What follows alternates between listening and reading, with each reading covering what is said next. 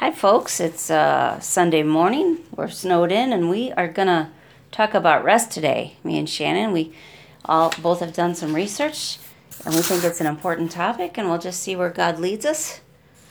So, you're on, Shannon.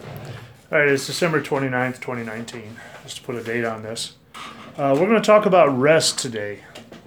I looked at a Consumer Reports article from 2016. It said that Americans right now, $52 billion will be spent by 2020 on sleep aids. We're just too busy. Long work days, long commutes back and forth, less time as a family. The time that we do have spent in front of electronics, those kind of things. In our current society, busyness is considered kind of a badge of honor. If you're not busy, then you're lazy. And that's not a biblical perspective at all. The biblical perspective is much different from that. Oh, let me read you this goes real good. This is from, his name is Peter. He doesn't list his last name, but he has a website called thesabbathlife.com. And this is the quote. In our current times, where the idols include productivity, hustle, and efficiency, and where workaholics are made heroes, observing the Sabbath, even simply, can turn the world upside down. It's one more practice that reminds us that there's a center to the universe, and it's not us. Well, that's interesting. I think sometimes, unfortunately, if we kind of go along with a work-based church, we have a tendency to consider the Sabbath as something we have to do, like a checklist, like one more thing we have to do during the week is church. And unfortunately, I think that takes away the rest, making it an obligation, and we miss the whole point of God's intention on requiring us to rest, requiring us to take that time away. If nothing else, because God said so. Hurrying does no one any good. And then look at this. Psalm 146:3 says, "Don't put your life in the hands of experts who know nothing of life, of salvation life." I think that goes totally against God tells us to rest in life, to rest in Him in John 15, and to abide in Him. And the world says, do this, and you'll be successful. Yeah, it's interesting. There are so many references. As I started looking at this, there are so many references to rest in the Bible in different ways. Rest that we're talking about here I think, could be equated to peace. Rest and peace. Matthew 11:28-30 says, Come to me, all who labor and are heavy laden, and I will give you rest. Take my yoke upon you and learn from me, for I am gentle and lowly in heart, and you will find rest for your souls. For my yoke is easy and my burden is light. That flies contradictory to, again, our busy worlds here. We have a tendency to think of rest and relaxation as something that is a task. You have to force yourself to go on vacation. And when you do, you set a big itinerary, and you run here and you run there and you do all these things. You're forcing yourself to relax. And that's not what Jesus is talking about here. He doesn't say that we should not rest. He's saying that we should rest, but he doesn't say we shouldn't work. But he says, come to me, all who labor and are heavy laden, and I will give you rest. So he's talking about worry, stress, all those things that are weighing you down. And he doesn't say, do nothing. He says, take my yoke upon you and learn from me. So we learn how to work like he works. And we learn how to rest like he rests. To work like he works, to rest like he rests. And one of the biggest issues that causes all the busyness and all the craziness in this world is worry. Thinking about tomorrow. What's next? What's next? What's next? And if we look at the life of Jesus himself, we will see something completely different. I want to read a scripture, one of my Go favorites. John 6:27. This is Jesus. It's in red in my Bible. Do not work for the food which perishes, but for the food which endures to eternal life, which the Son of Man shall give to you, for on him the Father, even God, has set his seal. And then the next verse, the disciples say, so what's the works of God? And then Jesus answers and says to them, and this is verse 29, this is the work of God, that you believe in him whom he has sent. When we go back all the way into the Old Testament, and yes, that's where the Ten Commandments comes out about the Sabbath and making it holy and recognizing the Sabbath day and a day of the week where you rest. God even went so far as in the Levitical doctrine, he talked about giving the land rest. But it goes even farther than that. And when we go into, Jesus was asked by his disciples how to pray. He said, "Give us this day our daily bread." That in and of itself is a reference back again to the Exodus with manna, where God provided everything they needed, and there was no reason to worry about tomorrow. And God had to teach them that lesson by letting the manna rot, because he said if you take more than what you need, it's going to spoil, but if you just take what you need, it'll be there again tomorrow. And that is an example of a dependency on God, but a peace with God, a peace saying that today was enough. Today is enough. You've gotten what you need today. Okay, this all ties in because then you go to Hebrews 3, and it's talking about how they got all bitter, those Israelites in the desert. They were never, or the wilderness, they were never able to go into the promised land because they refused to believe in God. And in Hebrews 3:19 it says, "And so we see that they were not able to enter because of unbelief. And the enter into God's rest." Earlier it says that. Yeah, the land of Canaan was considered to be the land of rest, the land of God's rest, coming from slavery through the wilderness to that place of peace. Psalm 127:2 says, "It is vain that you rise up early and go late to rest, eating the bread of anxious toil, for he gives to his beloved sleep." I think if we choose to put rest into our lives, not just the Sabbath rest, but like kind of have a Sabbath kind of life where we're leaning on Jesus and resting in him and working in him, and our strength comes from him, it's a form of belief. Because when we feel it's all dependent on us, it's like we're the center and not God is the center. I like this. Okay, I have this. This is a Eugene H. Peterson quote from his Message Bible, from the Devotional Message Bible. It says, "We often labor under the illusion that everything depends on us or on those around us, but it doesn't. Everything depends on God, and this is the great lesson that rest has to teach us." Isn't that good? Yeah, Psalm 23 is one of those ones that we think of immediately when we think about rest. And it talks about the still, quiet waters, things like that. But in Hebrew, the word for rest is actually a noun. And they're considered waters of rest. Just like we said, Canaan was supposed to be the rest for Israel, but rest is as a noun changes things a little bit. God himself is the place of rest. God himself is the place of peace. God himself provides these things. It's not something we can do, we can force, we can make, but we can seek the rest of God. Now, it's interesting.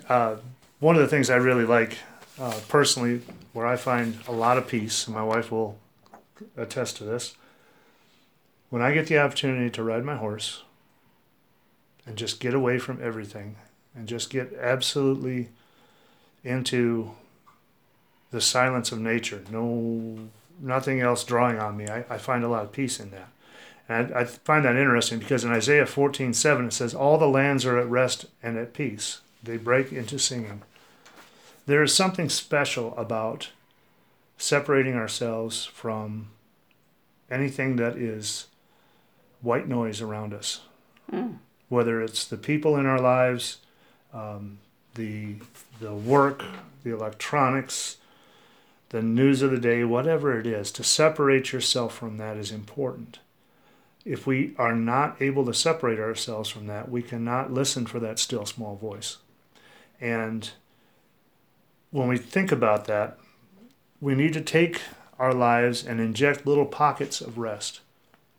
Rest, we think of rest physically as being a chance to rejuvenate. You rest, you sleep, you get up, you charge ahead again. And that, while that is true, that's how our body works, there's more to it than that. This biblical rest is more than just physical rest. If that's all it was, Jesus wouldn't say, take upon you my yoke. He doesn't say that in saying that, sleep for tonight and work tomorrow again. There's more to it than that. The rest is much deeper than physical rest. It is a spiritual rest. It is a rest of the soul. And it's a rest that is so profound that it's difficult for people to find it. I think it's when I feel that rest, I feel it a lot. But when I have really good conversation with someone I can really open up with, or have that really good communication with God, or if you and I have a really good conversation, that's rejuvenating.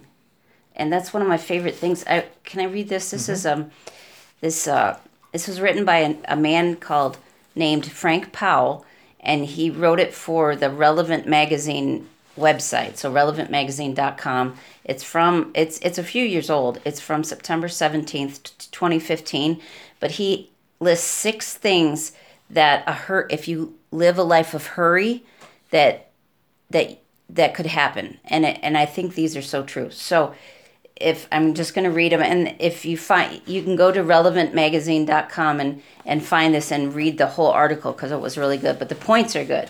So one is, a hurried life destroys your relationship with God.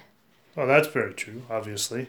The more we fill our time and our mind with other things, the less time or space in our mind we have for God. Yeah, you can't hear him. Okay, 2, a hurried life decreases your capacity to love others. Because, if you're in a hurry, someone needs your time. Well, you're in a hurry. You have your own agenda. You have places to go, things to do. And maybe what they really need is your time. Maybe they need 15 minutes of your time to pray with them or just to listen. But so it does hinder us to love people. If we are just all about us and what we have to get done, we might miss things. Okay, so 3 says, a hurried life increases the power of temptation. I totally get that, because if you're tired and you're hurried, it's really easy to just try to make yourself feel better with something that maybe gives you short-term pleasure or whatever. And go ahead. In our current world, with the connectivity we have with the internet and all that kind of things, we are connected with thousands of people all the time. But as our society develops, that connection through electronics is starting to limit our connection face-to-face with people. And the more and more we get involved in these kind of things, the more lonely we get. People are running into that point of loneliness now where they're having a difficulty just sitting down and having a conversation with someone. There's a certain amount of vulnerability that comes in that. Yeah. That it's relational face-to-face. vulnerability, Yeah. yes. And God himself sent us a real person who came down and said hello and sat and talked. And there's a reason for that. God wants to have that intimate relationship, that vulnerable relationship with us, and he sent his son as an example of that. That's why, okay, this is a little rabbit hole or whatever, but we've been kind of strict with our teenagers. They haven't had cell phones, and our 17-year-old now has a phone that she can text on, but I wanted them to learn how to have conversations with people, because I see so many people, they just look at their phones and they're too shy or too, they just can't stand looking at someone in the eyes. I mean, it's like it takes courage to do that now. And I wanted them to learn how to speak face to face with people, because even grown-ups now can't look at each other and have a conversation. Oftentimes the electronic world that we're living in is an insulator between us and other people, and people put it up as a wall so they can be standing in the middle of a crowd, and if they're uncomfortable with personal relationship, if they're uncomfortable with addressing the people that are around them, all they have to do is pull out their phone and get on their phone. You know what or put a set of headphones in and just absolutely ignore everyone. And I see that so terribly in school now. With the high school students, I really see it. They want to be hiding away on their phone, and sometimes they do it in a hidden way underneath their desk or something like that, they're not having a real conversation with someone at the time. Mm-mm. And they can be sitting in a group full of people, and instead of discussing what's going on, what they're learning, what they're going through, they do that. And then the bell rings, and they get out into a social environment where there is no restrictions of a teacher in a hallway. And And they're they still doing it, immediately aren't they? they immediately pop in their headphones and go out there, and just they're all little islands of isolation as they wander around. They're close enough to run into each other, but they don't look each other in the eye. They don't acknowledge each other's presence. They don't take the time to see if someone needs something or share if they need something. You know what? This took me forever to learn, and I told this to our oldest daughter. Everyone feels awkward in relationships. Everybody does. Don't think that all these other grown-ups or everyone else has it all together. It takes courage for everybody to take the step to actually talk to someone else, and we're losing that. And okay, so let me go back to this list from this Frank Powell. Number 4 says, a hurried life numbs you to injustices. Do you think that? Very much so, because again, you don't have to deal with it because you're so busy. You can blind yourself to everything going around you because you're so busy. You can shut it down and not have to deal with the hurt and the pain and the other things that are going on in the world. You can keep yourself isolated in your own little island, and then you don't have to deal with things. And unfortunately, that's one of the biggest issues we have today in society is we don't want to deal with things. We want to be spectators of other people dealing with it, maybe. But we don't want to personally get involved. We don't want to personally deal with injustice and pain and suffering in the world. And when we do that, we're losing a big part of what makes us who we are, makes us human. And as Christians especially, we need to be very careful that we don't isolate ourselves, because in doing so, we are absolutely going against the Great Commission. Yeah. And Because we are not sharing. We are not sharing Christ because we are not sharing the burden of those. When Jesus said, "Come to me, you who are heavy burdened," and then he told us to go out and do the same thing, if we're not willing to acknowledge the burden someone else has, if we're not willing to take that onto ourselves the way Christ took it onto himself, well, then we're missing the point. A hurried life and this isolation everyone's putting around them, they're both so anti-God. God tells us to live an unhurried life so we have time for him and others. It really gets down to that loving God and others. We can't love others or love God if we fill our time with a bunch of noise.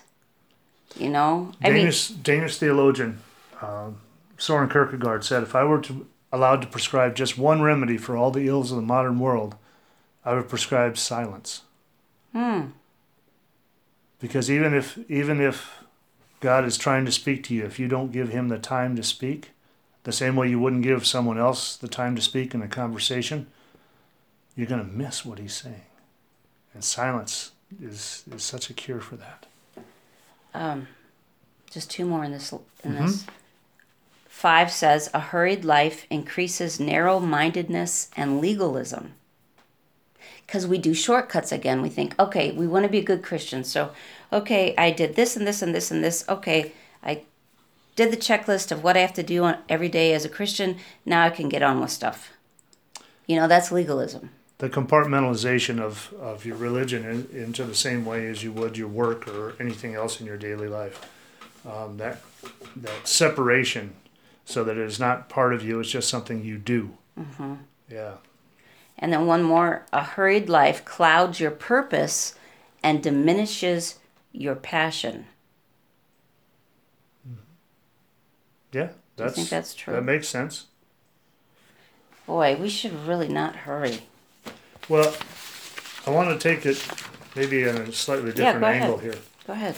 And in the midst of all these other things that were happening, of all these things that we see in our modern world, this is not a new thing.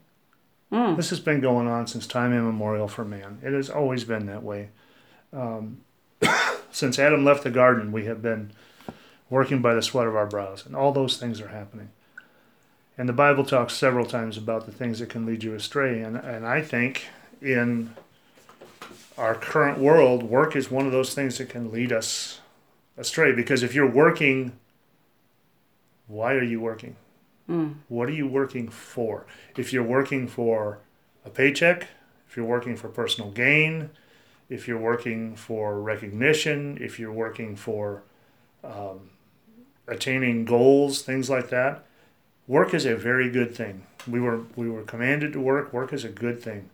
But if we work as we are working for God, then we will find rest in the work. If we work for ourselves, we will never find the rest that God provides for us. That work has to be something done for God. You know, there are times when I do things, whether I'm out building a fence or if I'm shoeing horses or any kind of physical labor, when I push myself sometimes too far, too hard, push myself through things, all of those things are worthless unless I stop and I look back and I contemplate what I did and why I did it, and I see the results of that, and I say, I think God did the same thing. When he created the earth, it said, when he finished, he looked at it and he said, this is good. What I did was good. So if we look at our work day and what we do for a living, and you know, as Americans, especially as men, we identify ourselves as our work. Somebody says, who are you? And they'll tell you what the job is. We identify ourselves as the work, not why we're working. And why we're working should be more important. And if we lose sight of that, then our work becomes all-encompassing and all-consuming, and we lose who we are and why we're doing it. You know, and when we lose, the things that we lose when we identify with just doing this, this, and this are relationships. That's what always loses out. But you reminded me of a verse that I love, 1 Corinthians 10:31. Whether then you eat or drink or whatever you do, which includes work, do all to the glory of God. So if we put God in the center of even what we do as a career, he'll be glorified. And he also will check us thinking, hey, go home now. Or, hey, this isn't, get back on track. And let me read this from John, that we already mentioned this, but I'll read it. John 15:4-5. This is from the Message translation.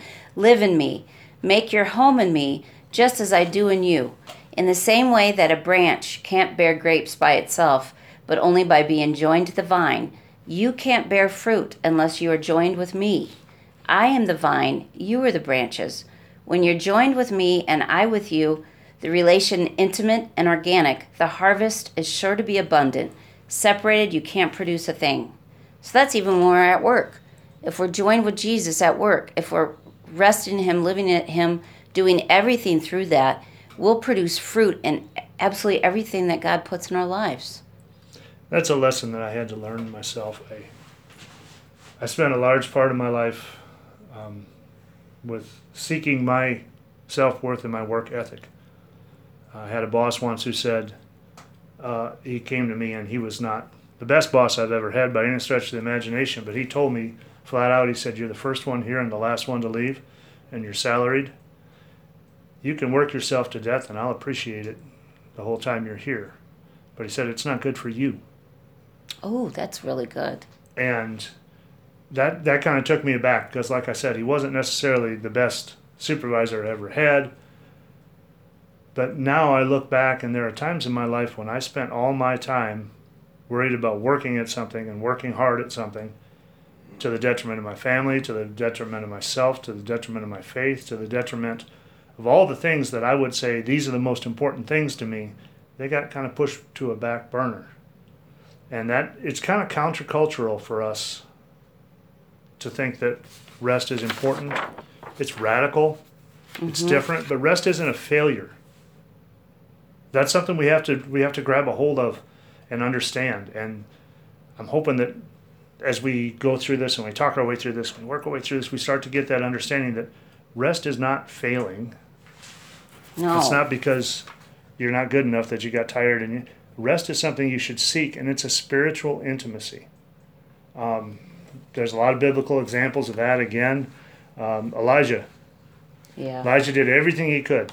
He even took on the prophets of Baal. He did all these things, but he still was stressed. And the stress kept weighing down on him. And in the end, Elijah woke up. And there was bread laid out for him. And he had an angel come a couple of times. All those things coming, that gentle breeze that he heard God whispering in. God didn't say, well, you know what? This guy is just spinning his wheels. I'll move on to somebody else. God came back to him and said, wait, there's something deeper here. There's something quieter here. You need to pick up on the quietness. Don't worry about the fact that you're doing what I tell you to do, but it's still not working right now. Don't worry about that. That's not your job. Our job is not to worry. That God takes care of all those things. We need to rest. You know, you said that. I think sometimes we might not seek the rest because what will other people think of me that I'm not killing myself by working so darn hard?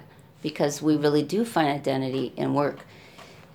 I have another quote. This is from a website called Chronological Bible Teaching, and the man who this quote is from, his name is Stan May, and he wrote, Christ's followers ought to lead the way in slowing down. Jesus never lived in a hurry, never let the expedient dictate, and never neglected the important for the urgent. Even when urgent news reached his ears, and then he goes and talks about how Lazarus was sick, he waited on the Father's timing.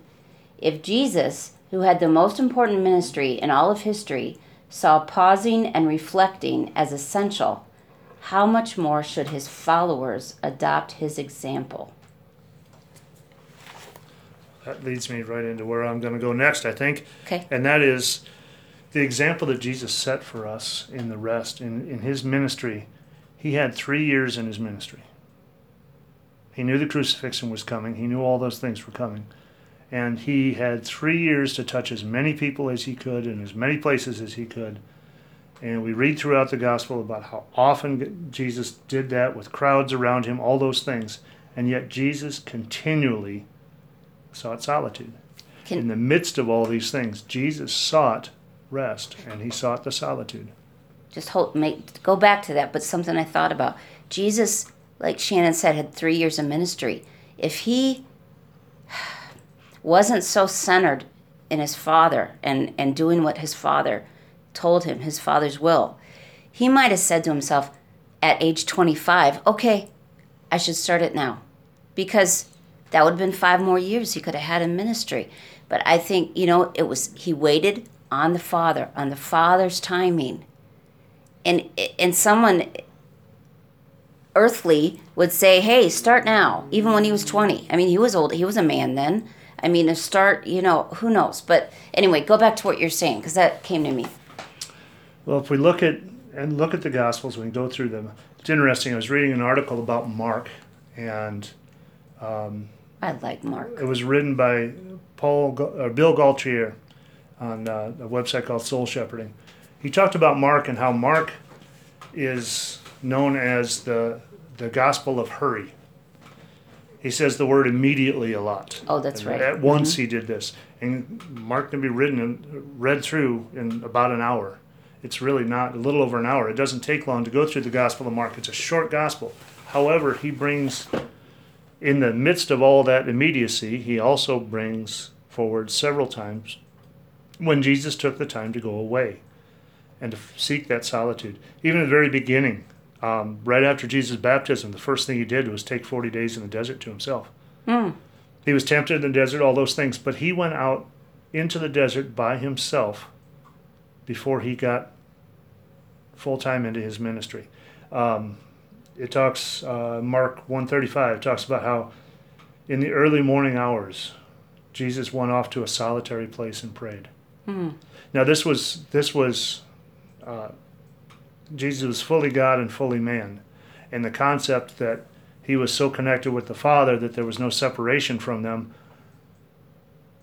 would lead us to think that this was not necessary, but Jesus felt it was necessary. And he took the time to go out to these solitary places. He went to a lot of places. He went beside the lake. He walked beside the lake. He walked beside the Sea of Galilee. He went on mountaintops. He did all these things. Even the scene where the Pharisees got after him on the Sabbath, he and his followers were walking through a field of grain. Why would they go walking through a field of grain? Oh, they because were eating. Jesus wanted to walk. And he went out into nature and walked away from people. And they saw him out there and they condemned him for it. But it was that walking away. Mark 3 talks about Jesus going up on a mountainside. When John the Baptist died, Jesus withdrew from all the crowds and went to a place of solitude by himself. Jesus told his disciples in Mark 6, he said, "Withdraw with me to a quiet place," because they haven't even had time to eat because of all the crowds going on. Jesus' compassion for those that were suffering was great, but he realized that they needed a break. They needed to go back and center themselves on God again and get away from people. So they were doing this and stepping away for that purpose. In John 7, it says his brothers went up to celebrate somewhere, and they went from Galilee to Jerusalem. Jesus went on his own. Now the distance of that is 90 miles, and he walked those 90 miles on his own. Would have taken him 5 days to walk that distance, and he did that. There were other examples in the gospel where Jesus walked and wasn't saying anything, and people were getting a little nervous because he wasn't saying anything. He went 22 miles at one stretch without speaking. And they were missing the point that Jesus was in communion with God as he walked. As he walked, as he moved, as he went through God's creation, he was in communion with God. He was comfortable with the silence. And we're not so comfortable with the silence. We need to seek that. We probably should wrap it up because it's over 30 minutes, but two things came to mind. One, I can hear someone say, "Oh, that's great for Jesus. He was single. What about me? I got a bunch of kids, or I've got this and this and this. I got to do this. I got to do this." Hey, God can figure it out. If you want to spend time alone with him, he'll show you how to do it. It's different for everybody. Like, I'm a full-time caregiver, and I feel guilty, and I shouldn't, but I still do this in my own head. When I leave the house and I leave Hawk here at home without me, because then he's just rolling around or laying around, but I don't need to feel guilty about that. And also, I get up early in the morning and take the time. God can show you how to do it. He knows the demands on your life. And none of them are good excuses to not spend time alone with God. In fact, they are the reason why you have to spend alone time with God. And that's where you can put him in the center. You can find that Sabbath rest if you start giving him time every single day, like praying and reading the Word. Do you have a tip? Well, coming back full circle to give us this day our daily bread. The purpose that Jesus said, this is how you should pray. Give us this day our daily bread, because you're supposed to come back tomorrow and say, give us this day our daily bread. Every single day we should be coming back to God. The time when we're going to fall short is when we stop going back to God on a daily basis. Now, whether that's early in the morning, late at night, in the middle of the day, it doesn't matter.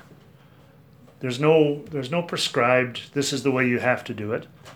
Early in the morning, for some people, is a perfect time because it's before everything starts, and you can take your time alone. You know, I would say, and it can be any time, but I would say if you don't spend time alone with God in the morning, you should at least have say a quick prayer or read one Bible verse, something to get your mind on God and keep it on God through the rest of the day. And then when you can get home, you can take that time in the Bible and in prayer. But you got to do this, or the world doesn't want you to do it. Satan doesn't want you to do it. Your flesh doesn't want you to do it, but God wants you to do it, and your spirit wants to do it, because your spirit. Well, I agree. I think starting your day with God puts your whole day into God's hands, and that's a good thing. But also, I think taking the time at the end of the day to look back and ponder where God was in your life and where he appeared in that day, and looking at the things that God has provided. That's good, too. In the morning we ask, and in the evening when we lay down to truly find rest, we have to recognize the answer that God gave us. That's good. We go both directions. And sometimes just in the middle of the day, you need to have that time and that break away from whatever's going on. If you're feeling overwhelmed, walk away. Yeah. If you're feeling like it's too much, like Jesus did, walk away. There were times when he walked away when not everybody was satisfied with what he'd given them at that point in time, but he needed that time to walk away. And that's not something that we should feel guilty about, and that's not a luxury. That's a need. We need those things. God's perfect rest is a place where we can go and be sheltered and be vulnerable and let go of everything else and just take that deep breath and listen to him in silence. Let me share one more scripture before we pray, and then we're done for the day. There remains, therefore, a Sabbath rest for the people of God.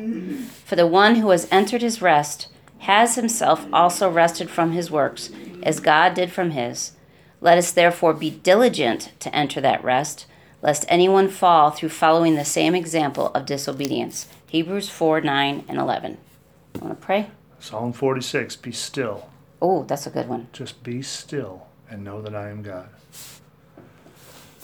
Pray with Father, us. I thank you so much for this opportunity we've had to go into your word. I pray that this message is something that someone will hear that needs your rest, that needs your peace. We can do all we can do, but it's all in your hands in the end.